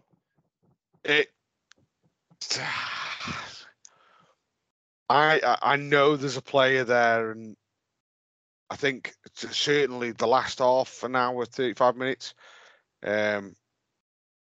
he came to life a little bit for me. Better players around him, and I imagine somewhat frustrating for him because he's probably spent all of his career so far around really good young players. He probably hasn't had an old head bollocking him in the same side, not from the sideline. So I think it just, and it's it's also going to take a little bit of getting used to.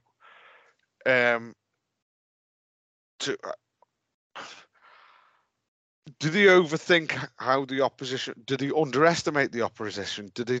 I think give him a few games. His movement, like you said last night, the running towards the centre half, a little check into the shoulder, then peeling off the other way and showing that all that comes to fruition a little bit more when players have played together more games and all of a sudden someone says, "Hey, Elpock, he's running at that centre half. I know what's coming here. He's going to peel right."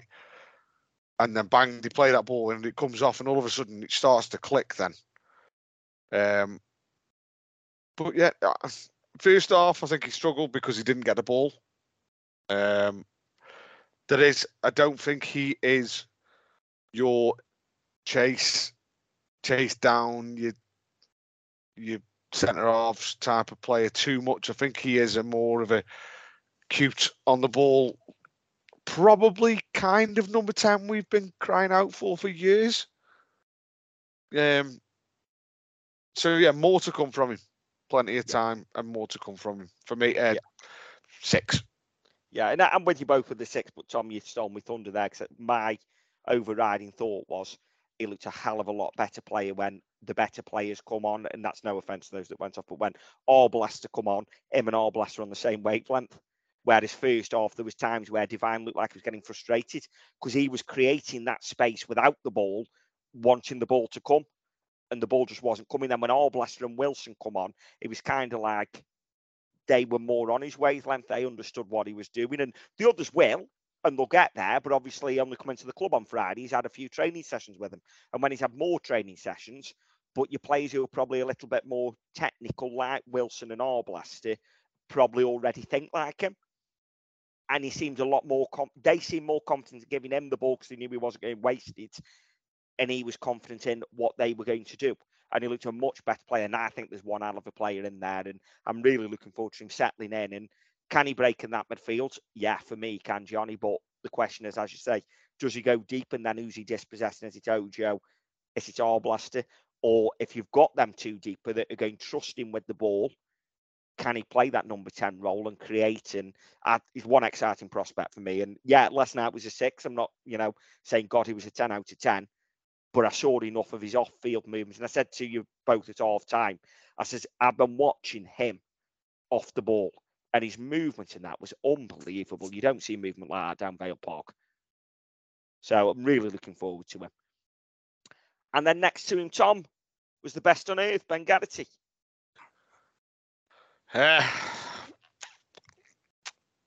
Something doesn't seem quite right with Ben at the minute for me. I don't know what it is. I don't know if it's adapting to a new position. That can take time. It's certainly a new position for Ben, playing there with a 2. I don't. Yeah, I'm not sure what it is, if I'm honest, at the minute, because we know we can play, we know we can battle, we know we can run, we know we can play attacking midfield. It just doesn't seem to be clicking at the minute for me, for Ben. Whether he's just not getting the rub of the green. I love Ben Garrity, so maybe I'm going to give Ben Garrity more chances than I would somebody else, which I shouldn't. Just to interrupt, 2 things. I think Ben's earned his chance to have more than a couple of I agree with performances there. So I'm with you there. And the other thing is, what my question is, do you know, you said we've seen Ben Garrity can play attacking midfield. Yeah, I agree we have, but I think this is a different type of attacking midfield, and I don't know if he's technically good enough to play there. Yeah, and that's what's coming out. That's my question about Ben Garrity's performances this season. Is he technically good enough to play in that role, or would it suit us more asking him go sit next to Ojo and putting Arblaster further forward? Yeah, I wonder if, the majority of the time we saw Ben attacking midfield was probably League Two. And we played with the two up front, and he was the majority of the time the late arriver, the runner into the box, wasn't he? The width was where we created, whereas now, like you've just said, the almost the square of Ojo, Arblaster, Garrity, and Chislett, that is where our creativity is having to come now in between that, because we haven't got a big lad up front. There's no point whipping balls across the box. So yeah, I mean, I think there is plenty more to come from Ben. I know he'll work at it as well. You certainly get that impression from Ben. If he's having a bit of a rough time, he's going to be working his bollocks off to make sure he can sort it out and come back stronger. So yeah, for me, just maybe, do we need a couple of games for Ben where he starts on the bench and we bring him on in multiple different positions, maybe where he's needed throughout the game, and we try and build him back up that way? Or do we stick with him starting him and just hope that it doesn't impact him too much? Johnny? Yeah, Ben looked really frustrated when he came off yesterday.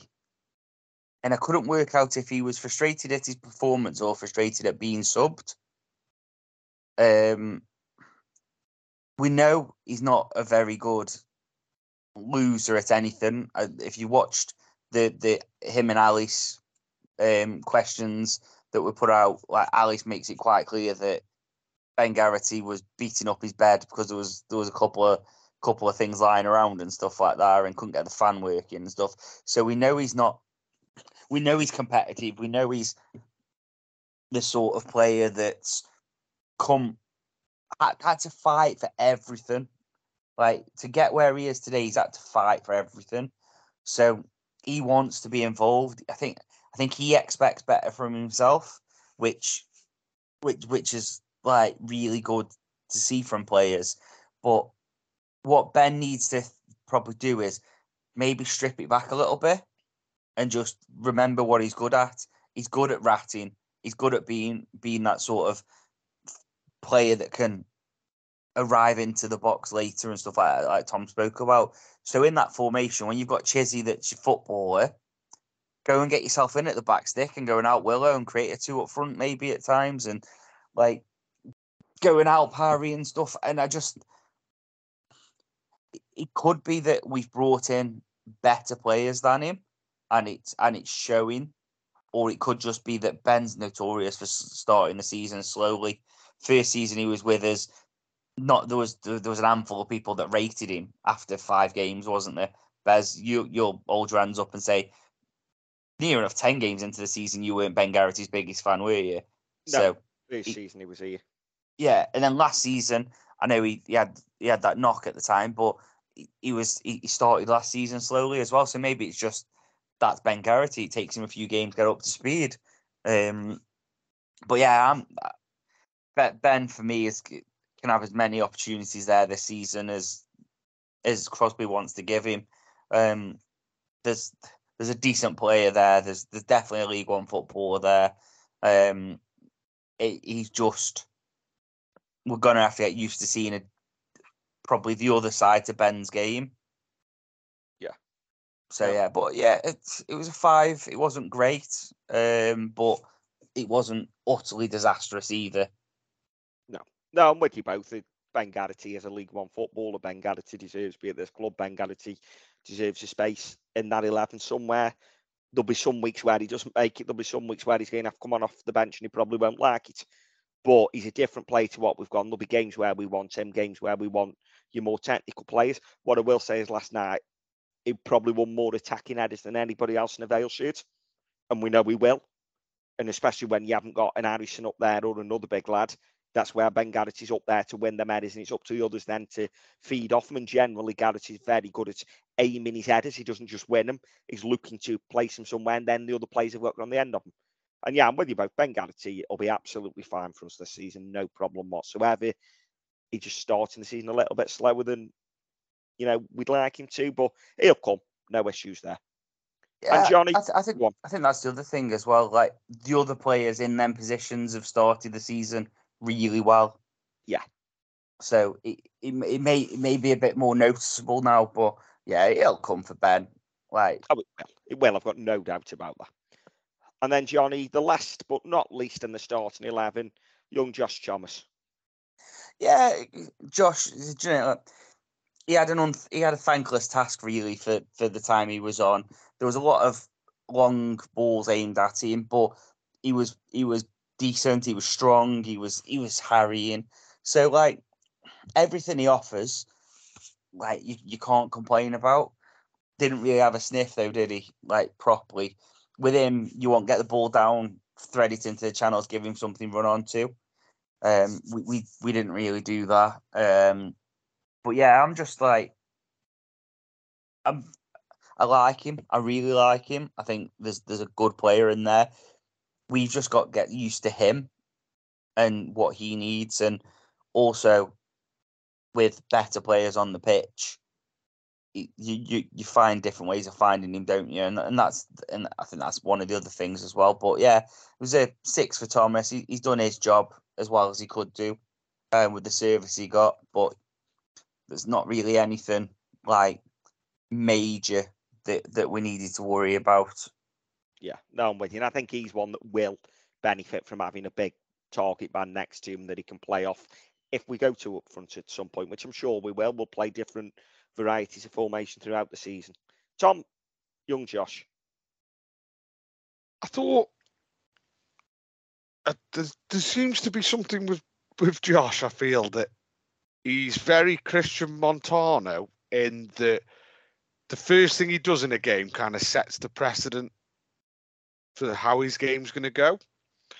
I think Blackpool away, I think the ball went up to him and he just kind of jogged after it and shielded, showed the defender just, give it over there. That's that. And then jog back off. And I felt last night it was a bit the same of don't go chasing endless pointless balls. I obviously at that moment he would have been hoping for a lot more service than he got because he got shit all that he could work with last night. Everything that came to him first half was arguably round his neck. And to be fair, there was a couple of times he held off the centre half and chested the ball down, which I thought, it looked a lot stronger than I probably gave him credit for in the past. But yeah, not maybe with them being so deep as well didn't help his game. Yeah, not really Josh's night, but there'll probably be another 22 games this season where I say that was Josh's night. The fact that his pace has got him in behind, and so yeah, he worked. He made plenty of runs that probably didn't get picked up as well, which is probably the most frustrating thing for a striker. Yeah. But he will. We're going to have other games where, and again, this isn't meant disrespectful, where our blaster starts. When you've got Chizzy and Divine, Garrity, Massey behind you, and you're going to have 5 or 6 balls in a game that have slid through to you, and he's going to be, on cloud 9 with it. So it's just, you have to take the rough with the smooth sometimes. And I think last night was one of the rough games. Yeah, no, I'm with you. And Johnny, I have picked up on the fact that you haven't given Paralysis man of the match yet. So Paralysis Escape Rooms in Anley, get yourselves over, have a look at the website, book yourself in. It's a horror-themed escape room, and they will scare the shit out of you. So I haven't either, and mine was Ollie Arblaster. Yeah, I think look, Ollie changed the game, didn't he, when he came on? He injected energy, pace, directness into it, and he's infectious. Yeah. But if Sheffield United fans, scouts, whoever are listening, he's dead shit. He's really rubbish. He's dead rubbish.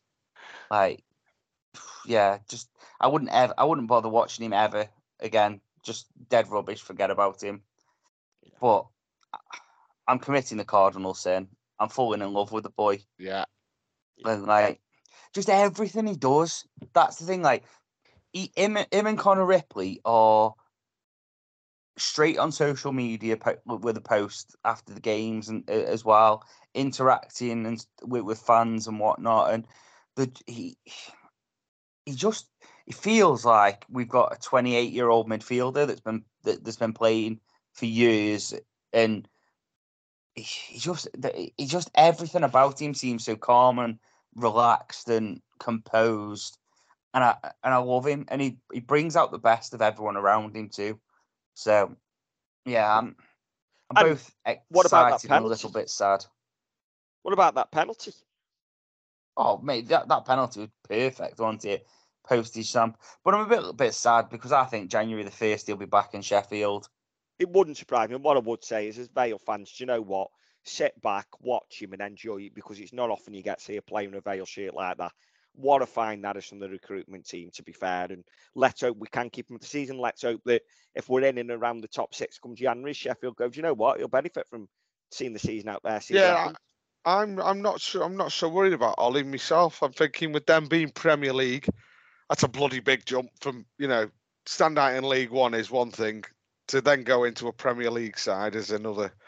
I suppose it depends where they are, doesn't it? Or if they it's and I think I'll be honest, if they're bottom of the league in January, I don't think they're going to go, right, okay, we're going to go and put all our eggs in the 18-year-old on loan at Port Vale in League One's basket. I think they're probably more likely to spend some money on a couple of centre midfielders if that's where they're lacking. And I get that, but let's say, and let's hope it doesn't happen, let's say that a Blackburn Rovers are 8th in the Championship and go, do you know what? I like the look of that Blast. Let's bring him and see if he can push us into them playoffs. And I hope they don't. And God forbid, let's hope he has a season at League One level. But all I'm saying is drink it in, Vale fans, because the most you're going to get him in a Vale shirt is 12 months. Well, I think also with that is, and I know it's sometimes we spoke about it with regards to our relationship with Southampton. A couple of players we were linked with, like I think we saw this season, we were linked with Don Ballard, and people said, "Oh, why would they send him here again after how we treated Thierry Small?" And I think there's also something to be had for it to be the other way round. Sheffield United players are benefiting from coming on loan to us and playing a lot of games. I will, if they come to us and say, "Oh, we've got another kid here who's decent," and we turn around and say, "Well, there's no point because we bet him into our side," and then you fuck him off somewhere else in January. What's the point? I think there's got to be, some level ground between the two clubs, and it's only in, huge circumstances that, players do get recalled for me and then go up. I think it's a lot more common from players to be recalled from League Two to go to League One than it is from League One to go higher than that, because obviously the standard goes so ridiculously high in the Championship. And this isn't me saying Ollie Arblaster isn't there, because for me he is, but that's me. No, I'm with you. On that. And to be honest, not every loan deal has a recall clause in, or that some recall clauses are if they're not making enough appearances and that. And the only way Ollie Arblaster's not making enough appearances for us is, God forbid, he got injured. But what a player, and just enjoy it, because, like I say, I said it on one of the other podcasts, he's better than Michael O'Connor was, who's one of the best midfielders I've seen down Vale. He is. He's one of the best ones I've seen, and I think it's his awareness of the ball. Now that sounds ridiculous, but I know what I mean in my own head. I think the first one was, did it get cleared wide, and he read the pass and he went over, took a touch, crossed the ball, and then Wilson had the little flick. Yeah. So there was I was that going one. I was going to reference that because, again, he didn't have to think about it. It's just it went. And his touch was just far enough in front of him. His first touch was unbelievable. Yeah. But also there was the second one for me was, I think we had either over it across, and he come out and he kind of spun on it and went round two of their lads and then tried to go around another. I think he did actually drive a ball across the face of goal. But again, he just knew just to push it far enough that he'd get round the defender. He knew he'd get round the defender. And it's just being clever. And for me, if Crosby, when he's called him in last night and has said to him, right, you're going on, just go and it could have quite easily just go and be the best player on the pitch, because that is what he was by a mile last night. Yeah, he was. And someone around me in Lawn Street, I heard him say that when was the last time Vale had players that were comfortable receiving the ball on the turn? Exactly. And just turn on the ball, and you've got Arblaster that was doing it. Divine did it once Arblaster come on, was feeding him into it. Chizzy does it, and we've got players that actually can take that ball on the turn and they're gone because how good the touch was. And yeah. And what I will say is all the subs made a big impact for me. Massey was fantastic when he come on. Wilson, big impact. Yeah. Planty, big impact. Arblaster, fantastic. Who was the other sub? Plant, Arblaster. Massey, Wilson. Yeah, Massey, Wilson, Plant and Arblaster, wasn't it? Didn't we make all five? I thought we made all five. Chizzy, come on with 10 Chizzy, minutes. No, yeah. oh, Chizzy was only on for 10 minutes, but even the 10 minutes made an impact. And I thought all five of the subs made a positive, massive impact. And you saw when they come on, the depth we got compared to them. Yeah, they were dead on the feet come the end. Yeah. I'm not quite sure how we didn't score. But hats off to their keeper. I think that save he makes from Wilson in the final minute is a good, strong hand. You two had a better view than me because Tom, obviously, you're up high in Lawn Street and Johnny, you were in the Amble. What was that one near the end where it got basically scrambled off the line because you couldn't see that much? Yeah, no, that was the one where he made a great save, but their defender just got there before Smithy. Yeah, that's the one. Yeah. But it was a good save. But yeah, I think the whole thing was the subs did change the game. I think Massey was brilliant when he came on yesterday. And I said I'd give him a clean slate this season. Do you know what? I'm a Gab Massey fan. That's it. Fantastic. He's doing everything people have asked, though, isn't he? Do you know what I mean? Yeah. It's like, and he's doing everything I want from him. Has he scored yet? No, he hasn't. But I don't mind because he's doing everything that I want from him. And I like him in that two behind the front one. I don't like him as a sole striker. And we've seen him play there this season. I didn't rate him. But in that two behind the one, I tell you what a player he's looking. Yeah, well, because obviously Crosby changed it yesterday and he played next to Willow, didn't he? And yeah, I thought he played really well with his back to goal. He was really strong yesterday. Yeah, stronger than I've seen him. Yeah, and there was a lot of positives on the whole. And I really think that, like, it shows that the squad is going in the right direction. I know a few people were saying it shows how weak the squad is, but I don't buy that yesterday. Like, I think we played well enough to do the job that Crosby wanted, which was win the game. Did he want to win it by penalties? No. But does it matter if you've won it by penalties? No, because there's no extra time. If there was an extra 30 minutes, I think he would have been seething about it. Yeah. But because there's no extra time, I think it doesn't really have that much effect, does it? No, so, just a quick, and when Planty come on, he scared the shit out of him as well. Oh, he did. He terrorised him. But let's quickly move on because we've been going an hour 40 and Everton have just gone. And I need to watch this cup draw without you, Per, because you're all in front of me. Yeah, and the cup draw's coming up. So on the cup draw, Tom, have you done the Vale random generator? I have. Who did you get? Because you won't Adam and Eve it. Go on. Liverpool. Johnny, you got? I got Liverpool as well. And I got Man United. So Exeter away then. Yeah. No, I said it's Bradford away for me, I think. Sutton. So who do you want, Tom? Ideally, who do you want, home or away? Liverpool and Anfield. Liverpool or Newcastle, both away. Yeah, Johnny. My list is all away from home: Cardiff, Norwich, Brentford, Palace, Leicester, Middlesbrough, Chelsea, Blackburn, Everton, West Ham, Liverpool, Arsenal, Brighton, or Newcastle. You're such a box ticker. Yeah. So forget about the grounds you haven't been to. Where do you want to go? Who do you want? Arsenal, West Ham, Liverpool, Everton. thought you were going to go the other way. I was planning on it. So One. Give me one name. give you one name. Yeah, one team. Everton. Everton. For Yeah, Goodison the ground's Park. closing down, innit? So Yeah, it is. I've been there. So. Yeah, and I'd I've have been a them couple next of times season at once. the new one. At the new one, yeah. Well, we might have a championship next season at the new one. Yes, I'm getting carried away, and yes, I am Fucking joking. hell. Yes, I am joking. For me, I actually want someone at home, because I can't remember the last time we had a big boy at Vale Park. I'm going away from home purely for the money. No, and I get it. I get Of it. that. I do get it. But obviously, I don't know what the TV money is. We're more likely to be on telly at home. Yeah. Yeah. So that might subsidise because we'll still get 14,000, 15,000. Yeah, and some would say Brentford, but I don't class them as a big boy. I know that's disrespectful because they are a Premier League club, and Ivan Toney come on and Buemo. Well, there was still only 8,500 there, weren't there? They only bought 1,000. They wouldn't bring 500 for the. You want someone who's going to sell out the away end regardless of what night it is. Yeah. When was playing Christmas bloody Eve and they'd sell it out. Yeah, I want a United, a Liverpool at home. And on the podcast after the Fleetwood game, I said I wanted Crewe in the second round because I wanted a shit League Two club at home. I got it. I said after that I wanted Liverpool or United. So I'm going.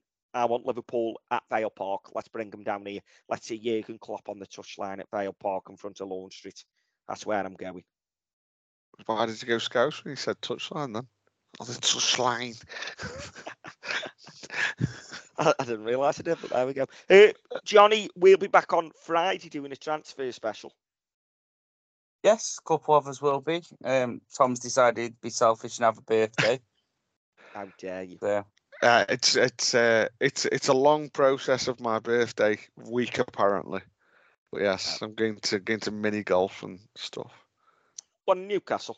Yeah. Oh, nice. Enjoy that. There. Yeah. I don't want to get too drunk because obviously there is the slight thing of a nice early day out at Oxford on Saturday.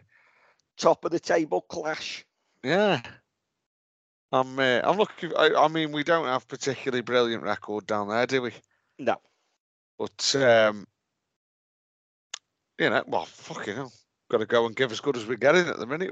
I don't think we had a particularly good record at the Valley, and we went there and won. Yeah, no, I'm with you, Johnny. Are we doing a very, very, very 60-second quick Oxford preview now, or we're going to build it into the transfer show on Friday? No, we'll do a very, like you say, a very quick one now. Go on, so, right. Go on then. You've got 60 seconds. No, that's fine. I think that's all we need, isn't it? Like, right. 60 seconds. Your time starts now. They've won four of the 6 games this season. Lost 2-0 to Cambridge and 5-1 to Bristol City. But since then, they've gone 1-0 Carlisle, 2-1 Derby, 3-1 Barnsley, 2-1 Charlton.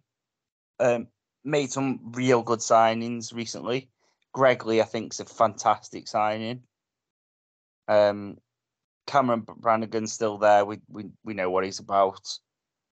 Josh Murphy, Ruben Rodriguez. Yeah, these got a good side. So we're going to have to be very, very careful of how we set up here. I don't think it's going to be as expansive as we'd want. And I think it's going to be a very similar game, our side, to how we played versus Reading. I think we're going to look at sitting back, soaking it up, and hitting them on the break. So, yeah, there you go. There's my quick review. Bang, there's your 60 seconds. Brilliant. So, there's your Bez, there we go. Andy's taxis will be taking people. Probably not to the airport at the minute with the air traffic control bollocks. He won't be taking friend of the show, Jamie. He's booked a taxi through him, and Andy's fobbed him off on one of his other drivers because he doesn't want to sit in the car with Jamie. Yeah, I don't blame him. Yeah. But yeah, Andy's away. And avtiming.com for the time of the first goal and the goal scorer. Johnny, go. No goal scorer, 0-0 draw. Ooh, another clean sheet. Tom, go. 2-0 Vale, Ojo. 14th minute. 1-0 Vale, 87th minute. Opens Moretti and downs the fucker. Subtle. Downs the fucker. Right, okay. Yeah, that's what I'm going for. How many, have we had any update on how many tickets we've sold? Somebody said it looks like there's about 200 tickets left when you go on the Vale link, so that's about 1,200 tickets. That's good. Wow. I know we normally do travel quite well to Oxford. It's normally quite a decent away end. Yes. So look forward to that. Well, it's decent until you're 4-0 down. Yes. It wasn't so decent last year at 4-0. I've got more confidence in us that we'll hold our own this time. I don't think by any stretch of the imagination we're a bad side. So no, agreed. Yeah, looking forward to it. Yeah, that's it. So we'll be back on Friday. I'll join you for a bit, Johnny, before we go to bed for a chance. Yeah, we'll do a little bit Friday. Obviously, if the club turn round at some point on Friday and say, "Here's your signing. This is it. We're shutting up shop," we might not be back.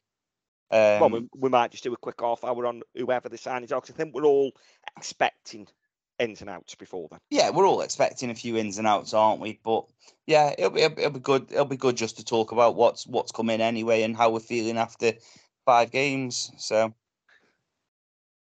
yeah, and we are meeting quickly tomorrow night to have a chat around the quiz, put the final bits together. Brought to you by Ignite with an I. Ignite with an I. Yeah. When this goes out, we'll be 8 days away from the event. Yeah. So get yourselves over to Ignite. They'll do gas, electric, air conditioning, everything. Looking for commercial customers as well as domestic. So it'll be there on the night. Have a chat with Chris. Good Vale fan, good bloke. And we've got 20 tables going on the night. So really looking forward to it. It should be a cracking night. And we'll release a bit more. Well, we've released the times and everything. Doors are opening at 7. But we'll know everything, hopefully, as of tomorrow night. Yeah, and we'll then start putting a bit more out on social media just to give everyone a bit of an idea of where, when, who, what. Yeah, we'll be hounding you. Did you do that in the wrong order then, mate? Yeah, I did, didn't I? Yeah. And then we shall go and watch the draw.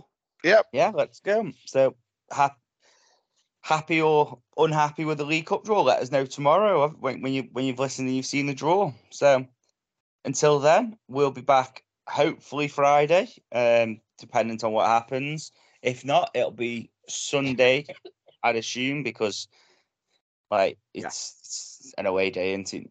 We don't usually record after that. So yeah, we'll be back Sunday.